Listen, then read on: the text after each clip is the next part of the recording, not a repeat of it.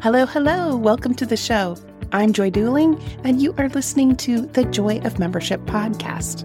This podcast is for membership leaders. So we talk about strategies for attracting, engaging, and retaining members.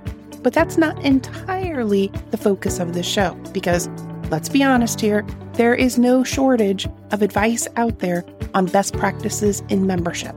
What we need to talk about is how to actually make those things possible in the real world. How to be absolutely sure that growth practices are going to stick.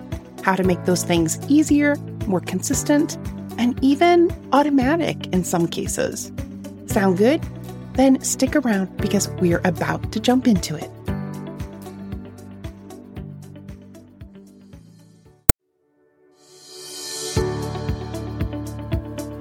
Hey there, Joy Dooling here, host of the Joy of Membership podcast.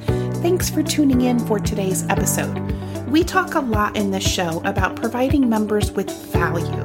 If you've listened to many episodes, you've probably noticed that being truly helpful for members comes in many different shapes and sizes. And I hope that you find the stories that you've heard to be inspirational and full of little idea nuggets that you can apply to your own organization. Still, you may find yourself returning to questions like, how can my organization create more value? Are there parts of the member experience where we aren't performing as well as we could? If those questions feel familiar, I'd like to invite you to download my free Member Experience Scorecard. It's a quick one-page assessment that tells you exactly where your membership-based organization has areas of strength that you can build on and areas of gap where you're probably going to want to improve. The scorecard is free, and in less than 10 minutes, you'll gain some actionable insights. You can grab your copy right now at joyofmembership.com/scorecard.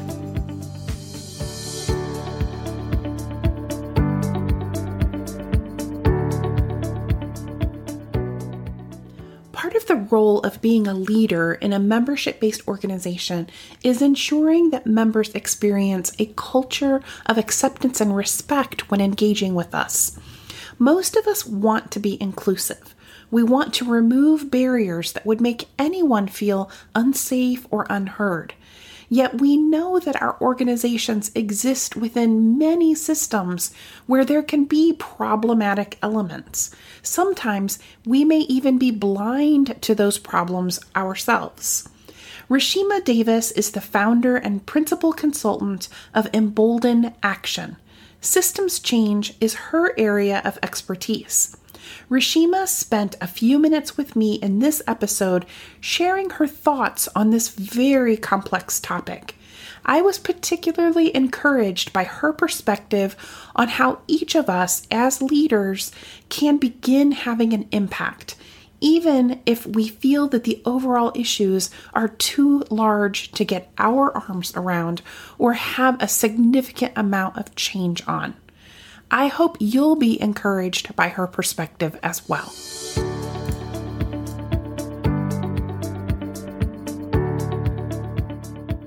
Hey, Reeshemah, welcome to the podcast. I'm so happy that you're here. I've been eagerly awaiting this conversation. Oh, thank you so much, Joy, for having me. I really appreciate it. Of course. So tell us first who you are and who you help. Well, introduction again, Reeshemah Davis, and I am the founder and principal consultant of Embolden Action, LLC, which I actually just launched in June of this year after a successful nonprofit executive leadership career.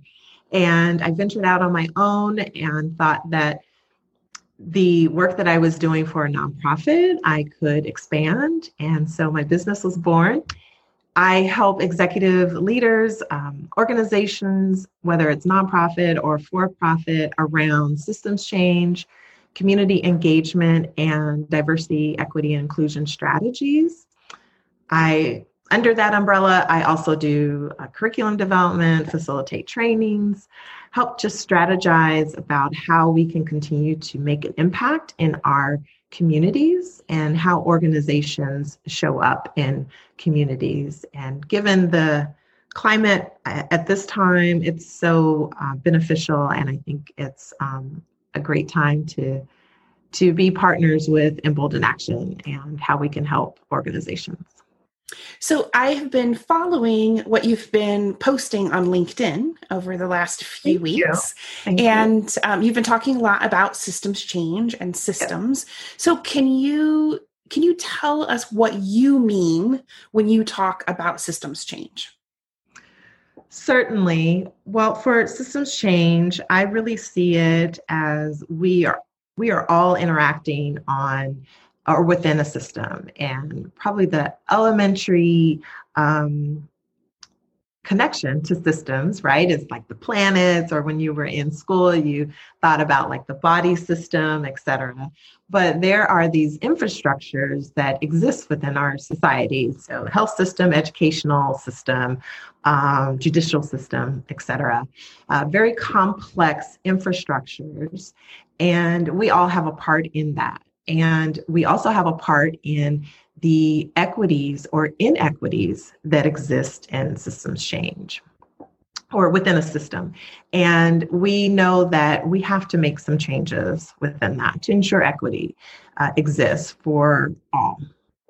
And individually, because we contribute to the system, whether positive or negative, change needs to happen, and how you view a system and see the complexities of it, how you can have unintended consequences within a system and make changes, how you connect with a system that overlaps, the complexities of it, who's involved with the system. There are just a plethora of questions that you can ask about systems and systems change. But more specifically to your question, systems change is about impacting the system and obviously changing the system so that it results in equities. And that is a very difficult task to do because of the complexities of it. And sometimes people don't even realize the different systems that are in place because they're so ingrained within our culture.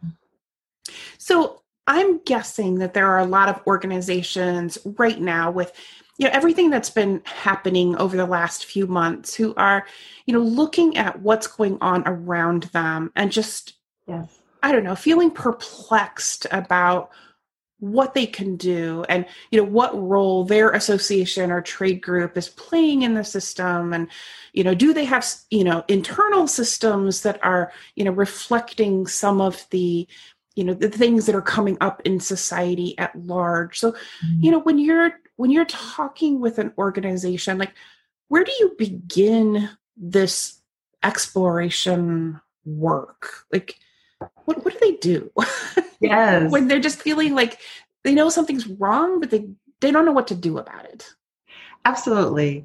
So the first thing to do in exploration is have that conversation, just what you said.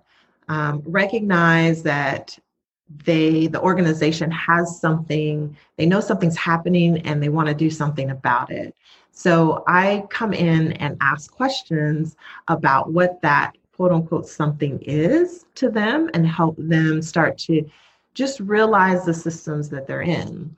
And that is done by asking questions, but also what I would call systems mapping. And there's a whole term around that, and educational resources around systems mapping. But the easiest way to say that is, or to get to systems mapping, is just to begin identifying the players and identifying who impacts the system and who is affected by the system. So for associations, who is the customer?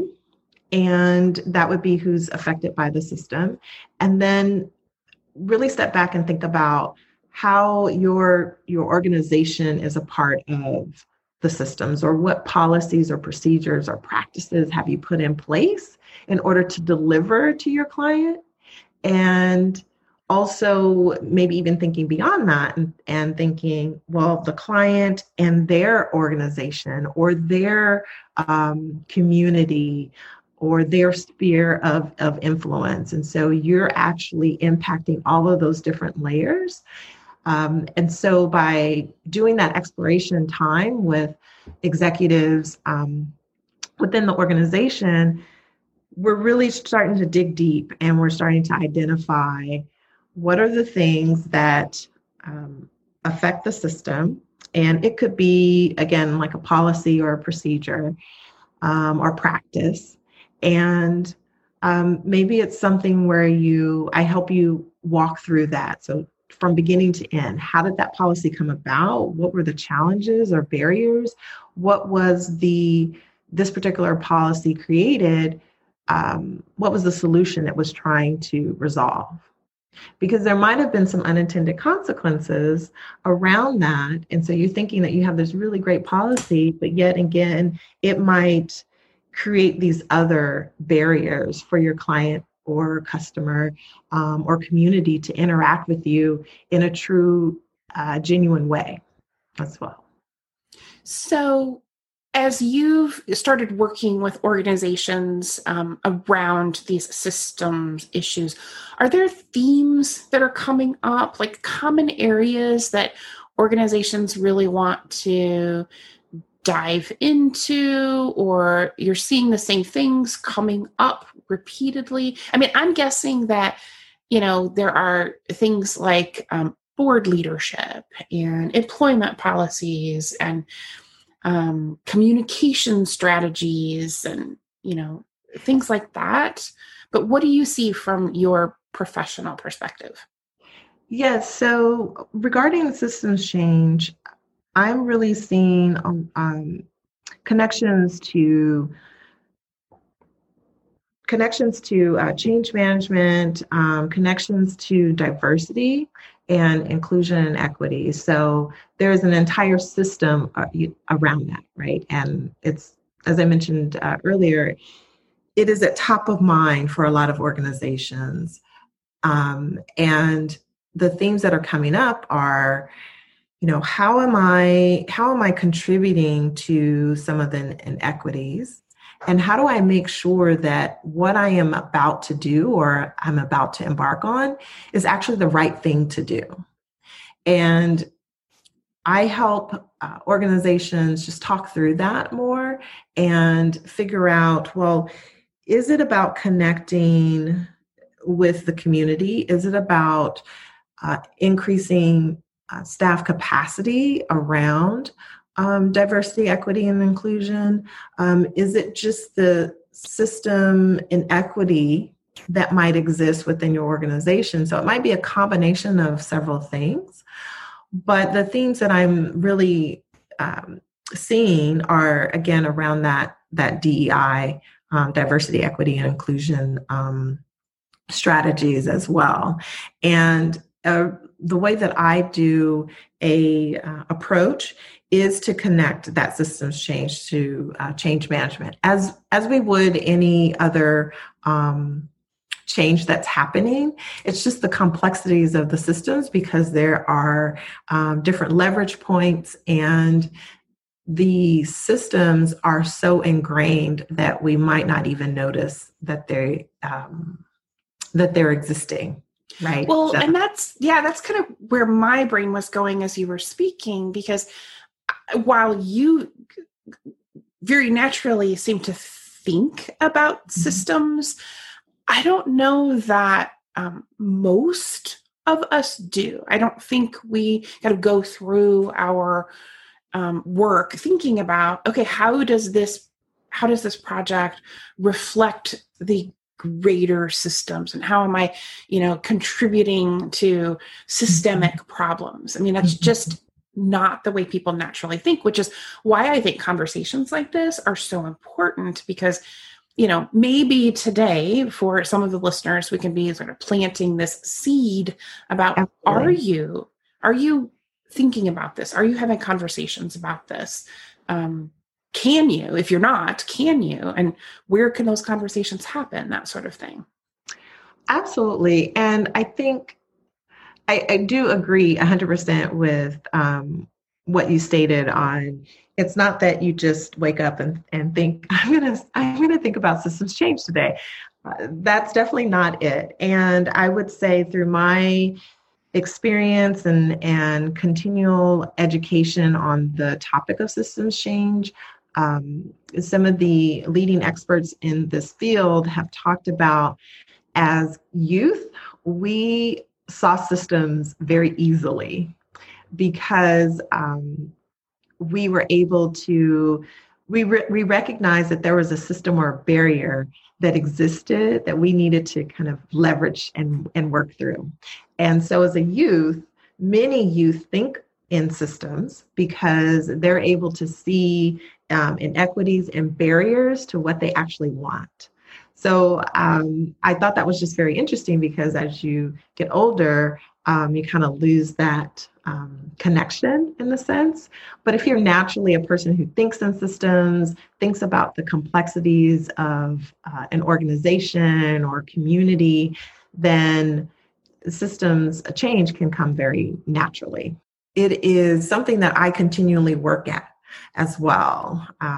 Because I am constantly trying to learn more and see and start to think in systems and do systems thinking and ask some of those critical and creative and collaborative questions so that we could really get to the root of the issue. Oftentimes, organizations or leaders within organizations, they're trying to solve the surface problem. But with systems change, you really are getting to the root of the cause. And for me and my experience, I'm trying to help you get to the root of the cause, but I'm also thinking about it in terms of the effects that it may have on the community if you're an outward facing organization, or both internal and external, regarding equity. And so I'm looking at it from the lens of, as you are approaching solving this issue and making changes within your delivery of services or internal organizational resources, then are you looking through an equity lens? Are you taking into account any possible unintended consequences as much as possible, right? Like we can't anticipate all of the problems, but we can be intentional about thinking about those unintended consequences. And so because that may not come natural to some folks, and it also is an area where I'm continually challenging myself to think about, okay, what haven't I seen in this system? Is there something that's missing? So I'm continually asking myself as the consultant the same questions I'm asking my clients. I want to make sure that I'm seeing as much of the picture as I can, and realizing that you can't always see the entire system, right? Like let's just use the system most people are familiar with, which is maybe the educational system. The complexities of that alone within a school district is enormous. It just is overlap of red tape, management, hierarchy, et cetera. And you have community and families and resources and state regulations, et cetera, et cetera. All of those in order to just serve young people. Mm-hmm. And the complexity of that is that you won't really see the entire system. Even if you drew it out, you'd run out of paper, simply. But it's important to think about systems change in small areas where you can affect the change. So if I am consulting with a principal or a department within a school district, I'm just helping them identify their sphere of influence and asking questions around that, so that they can begin to affect change where they are at as well. So that's how I approach the systems change and the complexities of it. Well, I really like that approach because, I feel like sometimes when we look at these, large problems, they can feel so large that we can't get our arms around it. We can't get our brain around it. And so it can feel paralyzing to like, what can, little old us do about this larger thing? So I think, boiling it down so that, there's a sphere of influence that you are looking at, I think that makes a lot of sense.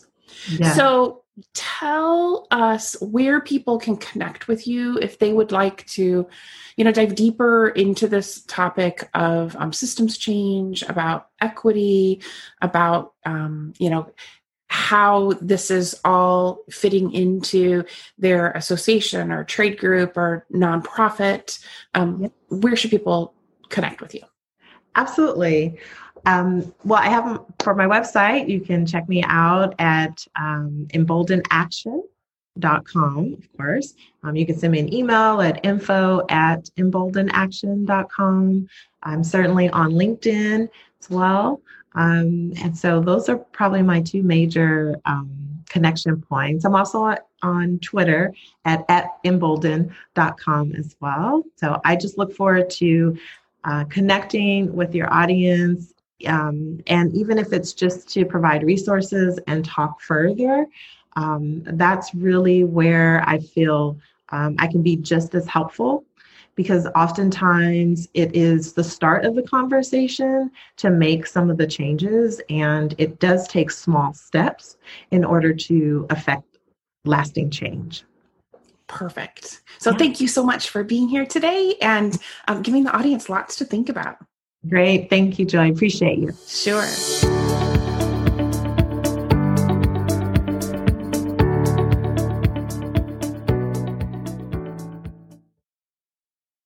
Hey there, you made it all the way to the end. Bravo to you.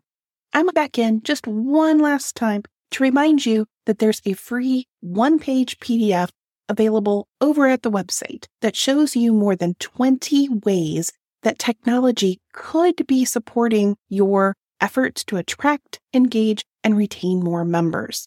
It's actually broken down into the stages of the member journey, so you'll know exactly where each piece fits. And everything that's on that one-pager can actually be automatically done for you with software that costs less than $1,000 per year. So if you haven't already grabbed it, you can get your copy at joyofmembership.com/tech. joyofmembership.com/tech. TECH. Have a great week, and I'll see you next time.